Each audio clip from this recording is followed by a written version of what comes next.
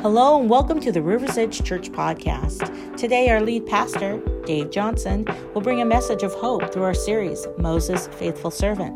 We're excited to share another powerful episode with you today. And now, here's Pastor Dave. Morning. All right. That was good. You guys are all getting better at that. I say good morning, you say good morning back. That's perfect. Welcome to our online church attenders this morning as we get into a new study of Moses. I think probably most people have a really good idea who Moses is because of Charlton Heston, right? That you know what? That old movie still holds up. It's still pretty good. You know, we have a pretty good cultural idea. Moses is sort of in part of the three world religions. You know, people know who he is. The three great monotheistic religions, I would say, in the world, right, are Christianity, Islam, and Judaism. And Moses all has a part to play in each one of those. So worldwide, Moses is known. You could say Moses, and people just know. In my old church in Southern California, this is just kind of a fun story. You remember the Syrian war, the Syrian civil war, how brutal it was, how terrible it was. We had a Syrian family who came as refugees to America and landed on our doorstep, and his name was Moses. Yeah. They were a Christian family. Damascus has one of the longest traditions of Christians in church history. You know, that's where Saul became a Christian, and one of the longest traditions of the church, unbroken traditions of the church. And he came, and as he learned more English and his son knew English, we talked more and more and more. It became apparent to us, and we found out he has more family back in Syria. So from time to time, he would leave America, and he barely had all the right documentation. I don't know how he did this. He would sneak back into Syria, take 2 or 3 family members at a time, take them to Lebanon, and then take them into Europe, and then bring them back to America. And we were like, wow, you are truly a Moses. Your name holds up, Moses. And he was like 80, doing this every couple years, going back and saving his family from ISIS and from the Civil War.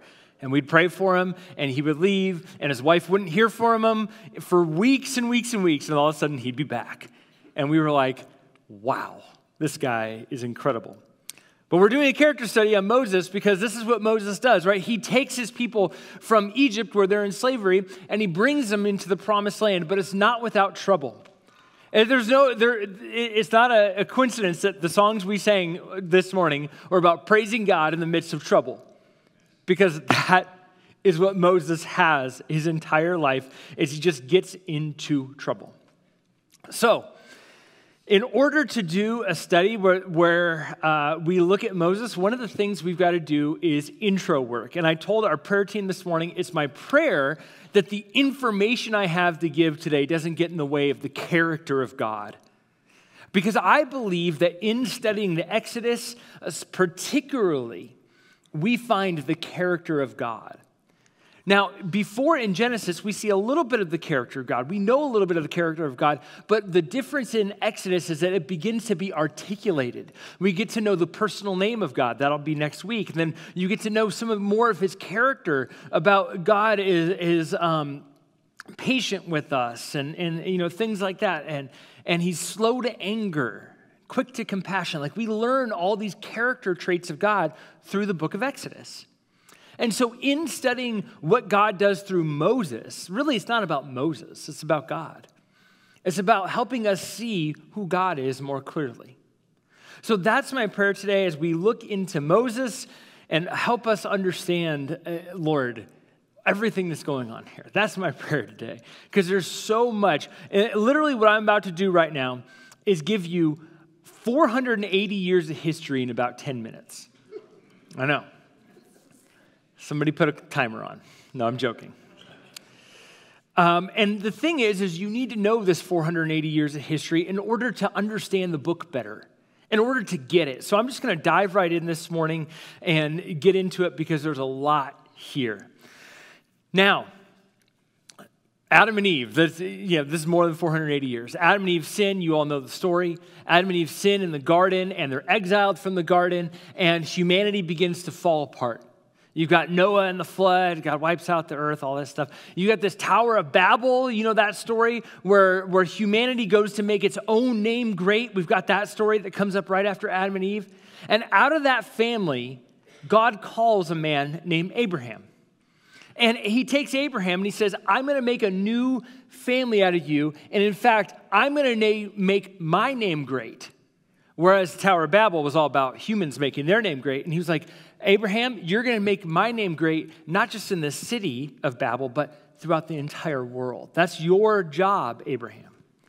And so Abraham goes into this land that God shows him, and he's got kids. And what God tells Abraham is your descendants are going to be as numerous as the stars in the sky. He's got one kid, and he's like, how is this even going to happen? That kid has more kids. That kid has more kids. And all of a sudden, we get to this one kid named Joseph, who's the youngest of 12 brothers, which would be the 12 tribes of Israel. See how fast I skipped through that history? I could do that. That is years of history, okay, and tons of good stories that I'm just skipping right over. Read your Bibles, it's all in there. Joseph gets sold as a slave to Egypt because he tells his brothers that he's going to be like a ruler over them. He's got these dreams and that, he's going to be a ruler over them. And they're like, you're the youngest, you're the runt of the litter. You're not going to rule over us. And so instead of killing him, they sell him off into slavery with this little band of people called the Midianites. Those will come back up later. And then he goes to Egypt. And he has a pretty terrible life there. For 28 years, he's got a pretty terrible life until God turns it around for him. God uses him to work with the king. And all of a sudden, he saves this country in a real practical way from famine. So he saves the country from famine. And now people from all over the world are coming to Egypt because it's like Egypt has food. One of the things that we don't think about in the ancient world is their lack of meteorologists, right? We don't think about that. You don't have somebody like on YouTube going, well, we're going to have a cooling trend for the next however many years. It's going to affect crops here. It's going to affect crops there. It's like all of a sudden it was hot and crops didn't grow and there was no rain. And they were like, what's happening? We didn't know. And so Joseph is able to help Egypt prepare for the coming famine. Countries from all over come. His 12 brothers come back to him. And essentially what happens, and I should stick to the scripture here. Let me go back to Genesis 50, 24 through 25. Here's what happens. His brothers come back to him, and his brothers are like, oh, no. Once they find out it's Joseph, they're like, this guy's going to kill us. They've been separated 28 years. And Genesis 50, 24 through 25, then Joseph said to his brothers, I'm about to die. Oh, I'm sorry. See, I got way ahead of myself, right? I got way ahead of myself. Here's what happens before we get to that point. Joseph tells them, you're stuck in this land, but one day God's going to save you from it. One day God's going to save you from it. Genesis 24 through 25, 50, 24 through 25. Then Joseph said to his brothers, I'm about to die, but God will surely come to your aid and take you up out of this land into the land promised on oath to Abraham, Isaac, and Jacob. And Joseph made the Israelites swear an oath. God will surely come to your aid. Then you must carry my bones up from this place. So for 400 years, the people of Israel would live in Egypt, and they would go from a good relationship with Israel to slowly becoming enslaved by Israel. It would become a difficult relationship. See, when ethnic groups and societies are kept separate from each other, then all kinds of suspicion is fostered. Especially, this is true in the ancient world. In the ancient world, you had a country of Egypt, and it was full of, guess what? Egyptians. So when all these Hebrew people were coming over, it was like, what are they going to do? Are they going to take us over? What are they going to do? They're becoming numerous. It creates an environment where tensions build, and eventually they clash. Exodus 1, I'm going to kind of go back and forth between Exodus and Genesis here for a minute. Exodus 1, 8 through 14 says, Then a new king, to whom Joseph meant nothing, came to power in Egypt. Look, he said to his people, the Israelites have become far too numerous for us. Come, we must deal shrewdly with them, or they will become even more numerous. If war breaks out, they'll join our enemies, and they'll fight against us and leave the country.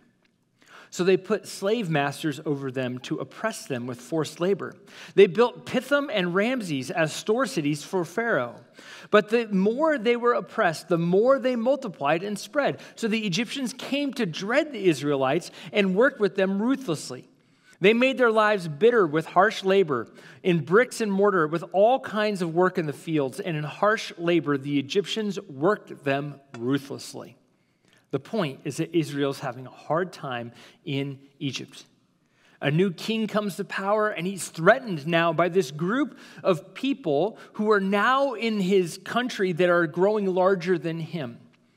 By the way, this is like the theory of world powers and international relations. I know maybe I'm the only person who is an international relations major here in college, but when growing powers happen, so like if the United States is here and there's another country that's growing like this, I don't know, let's call them China, growing like this, and their powers come together, then they're destined to clash when their level of power is the same. It's happened throughout world history time and time again. It's not about U.S. and China. It's about any country. You could just take this and look at what level of economic power, social power, world power. Whenever their power comes together and they're matching, then they collide.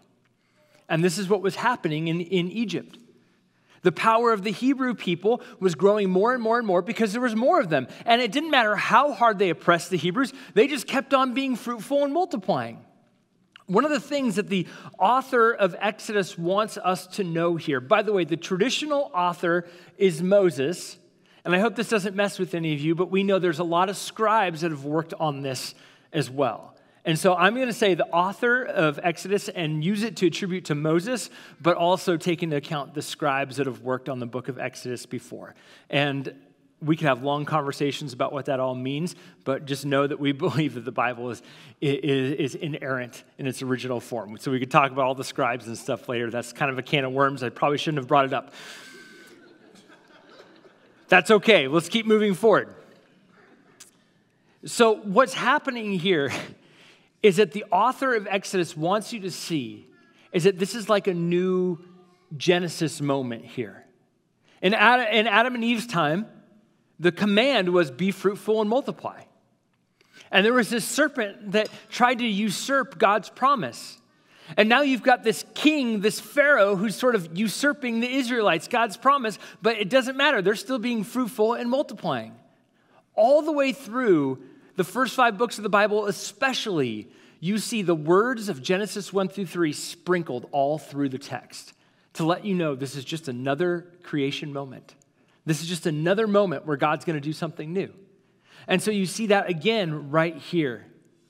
So the concern by the king is that surely, if these Hebrew people want power, then they're going to ally themselves with the Hittites, with the Midianites, with all these other groups that are kind of surrounding them in the desert. And maybe they'll come in and the two powers combined could come in and take over Egypt because Egypt's a fertile land. There's all kinds of great stuff there. They could come and take it over. But God allowed them to just continue to grow, even in the midst of harsh labor and enslavement. This preaches one of the great themes of Genesis, actually. And it shows us that the theme of Genesis and really the character of God is continuing on. That God's character has not changed. That it's continuing on. And it's found in Genesis 50:20. This is back to the story of Joseph now. Joseph with his brothers. His brothers are scared. His brothers are like, oh no, Joseph's now in charge of Egypt and he's found us out. He could kill us now. And here's what he says. You intended to harm me, but God intended it for good to accomplish what is now being done, the saving of many lives. In Hebrew, it says, what you intended for Ra, God made Tov. Ra is evil, Tov is good. And these are two words, again, that are found in the garden in Genesis 1 through 3 that are just found there. They're sprinkled and littered all through the first 5 books of the Bible. What you intended for evil, God intended for good. This is the theme of all of Genesis. In fact, you see it all the time. What human beings do ends up being evil, but what God does is he takes it and he intends it for good. He doesn't bless their evil. he redeems it and makes it good. He makes it good in their own lives. Do they still have to suffer the consequences? Yes, absolutely. Is life still hard for them? Yes, absolutely. But he makes it good. All that is raw becomes tov when it's filtered through the Lord. It's a great reminder that God absorbs the evil of our life and returns it for tov. This is what we see happening in Egypt. Through the Israelites are now slaves. They're working twice as hard, but somehow God is taking the evil that's inflicted on them through making them work hard, through making them, make extra brick and make all these store cities and things like that. And he's making them be fruitful and multiply. He's continuing on the promise, not just of Genesis, where the command to be fruitful and multiply, but the promise to Abraham too. The promise to Abraham that your people are going to be fruitful and they're going to grow and they're going to be multiplied. God is continuing this promise. He's continuing it with them, and now they're seeing that. So your first fill-in, it says, what man intends for evil, God intends for good. This is the theme that's carried straight from Genesis over to Exodus. And we see that no matter how hard Pharaoh pushes on the Israelites, God reverses it. Because in God, there's this great reversal that happens. Does that mean you're not going to go through hard times? No. I was a little afraid by saying this point today, you would think, oh man, I'm going through a tough financial thing. Oh man, I'm going through a tough relational thing. Oh man, I'm going through just a tough work thing or a tough thing with my kids, and God's going to make that all go away. No, he shapes you through it. He shapes you and molds you through it for his good and for his purposes. It doesn't mean you're exempt from it. It doesn't mean you're exempt from suffering. It's a tough message to preach, but you're still going to have to suffer. You're still going to have to walk through it, but the difference is that you're going to walk through it with the Lord. And he's going to change you in such a way that it's used for his good. That's the point. And that's the point with this happening in Genesis and this being carried straight over into Exodus with Moses now. A lot of introduction. I mean, isn't that the story of the cross, by the way? Isn't it the story of the cross that Jesus takes the evil of this world, he absorbs it into his body, and he returns to us forgiveness and freedom from sin? Amen. He still had to go through the evil. He still had to get the evil heaped onto him. He still had to go through it all to return to us forgiveness. He still had to go through all of that. That's the story of the cross. He walked through this unimaginable evil so that we can experience unimaginable freedom. So what man intends for evil, God intends for good. Keep reading with me. We're in Exodus again. You guys, I'm doing all of chapter 1 and all of chapter 2 today, so buckle your seatbelts. We're going to go quick, all right? Verse 15.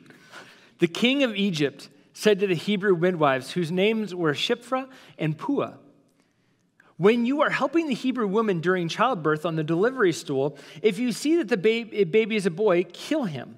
But if it's a girl, let her live. The midwives, however, feared God and did not do what the king of Egypt had told them to do. They let the boys live. Then the king of Egypt summoned the midwives and asked them, why have you done this? Why have you let the boys live? The midwives answered Pharaoh, Hebrew women are not like Egyptian women. They are vigorous and give birth before the midwives arrive. Yeah, it's Hebrew women. So God, I mean, you're laughing because you know it's just a lie to Pharaoh, right? So God was kind to the midwives, and the people increased and became even more numerous. Did you get that? Even more numerous. Because the midwives fear God, and he gave them families of their own. Then Pharaoh gave this order to his people, every Hebrew boy that is born you must throw into the Nile, but let every girl live. Even here you see that theme. That what man intends for evil, God flips it around and makes it good. Makes it even more numerous. So the almighty and all-powerful Pharaoh, their plans are foiled by a couple of Hebrew midwives. It's supposed to be like this comedy in the story. And the other important thing, too, is you notice in Exodus, you're going to notice this, it'll never tell you the name of the Pharaoh. It's really annoying for people who like chronology and who like to look at timelines. It'd be much nicer and cleaner for us who like timelines to know Pharaoh's name. But it's almost as if God is saying, this is the way every beastly world leader leads. This is just the tactics of leaders who want to stay into power. And Pharaoh here becomes this archetype. So, just hold on to this idea of Pharaoh. Later on, you just get another Pharaoh. His name's Nebuchadnezzar.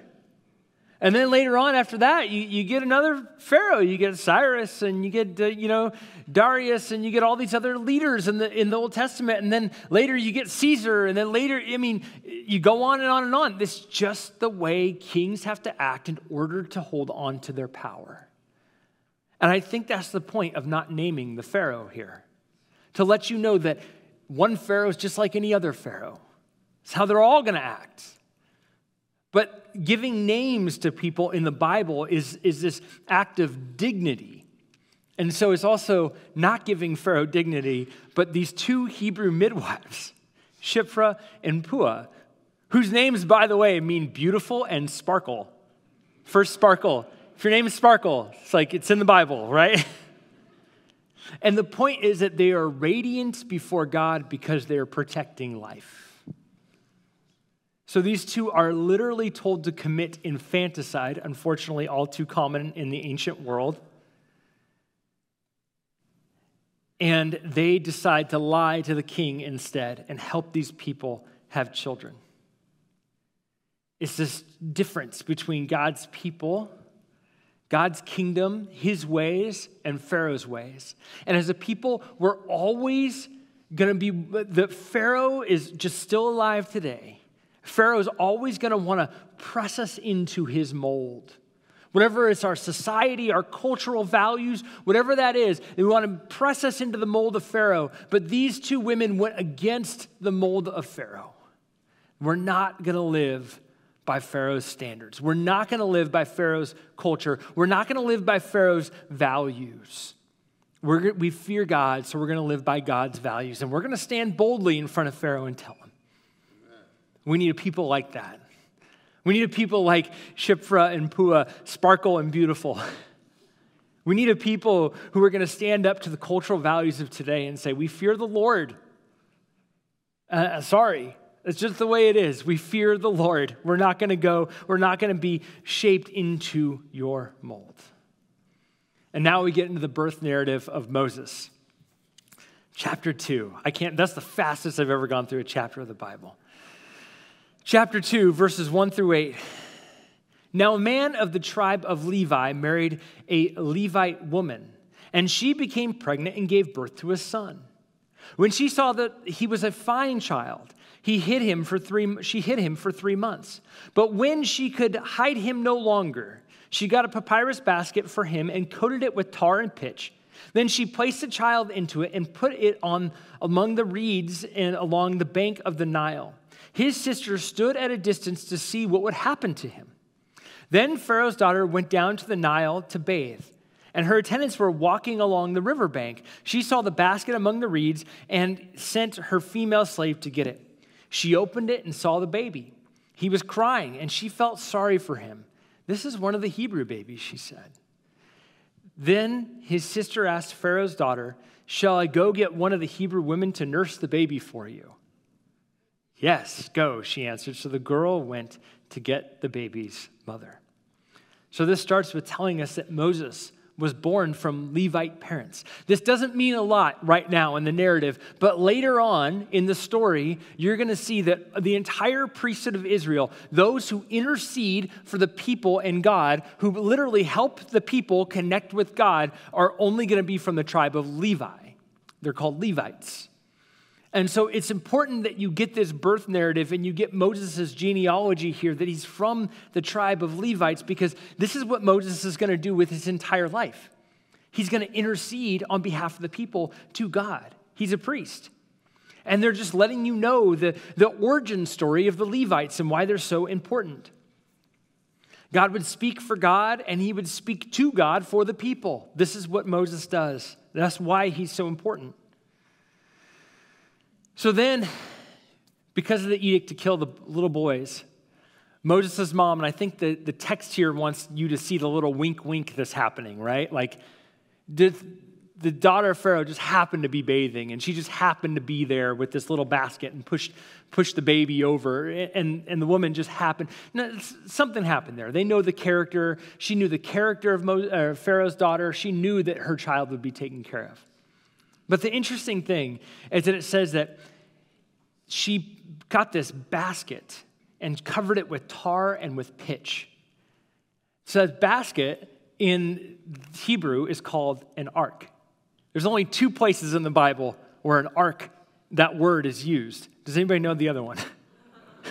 Noah's Ark, right? What was the story of Noah's Ark? It was God saving the world and getting rid of the evil and making a new creation. This is, again, the authors giving you this big wink and nod back to Genesis saying, like, hey, what's going to happen with Moses' life? He's going to bring about this new creation. He's going to bring about this new people that are going to bless the earth, that are going to bless the whole world. So kind of a small ark. It didn't have room for all the animals in this one, but covered it with tar and pitch just like Noah's Ark and sent it down the way. And the woman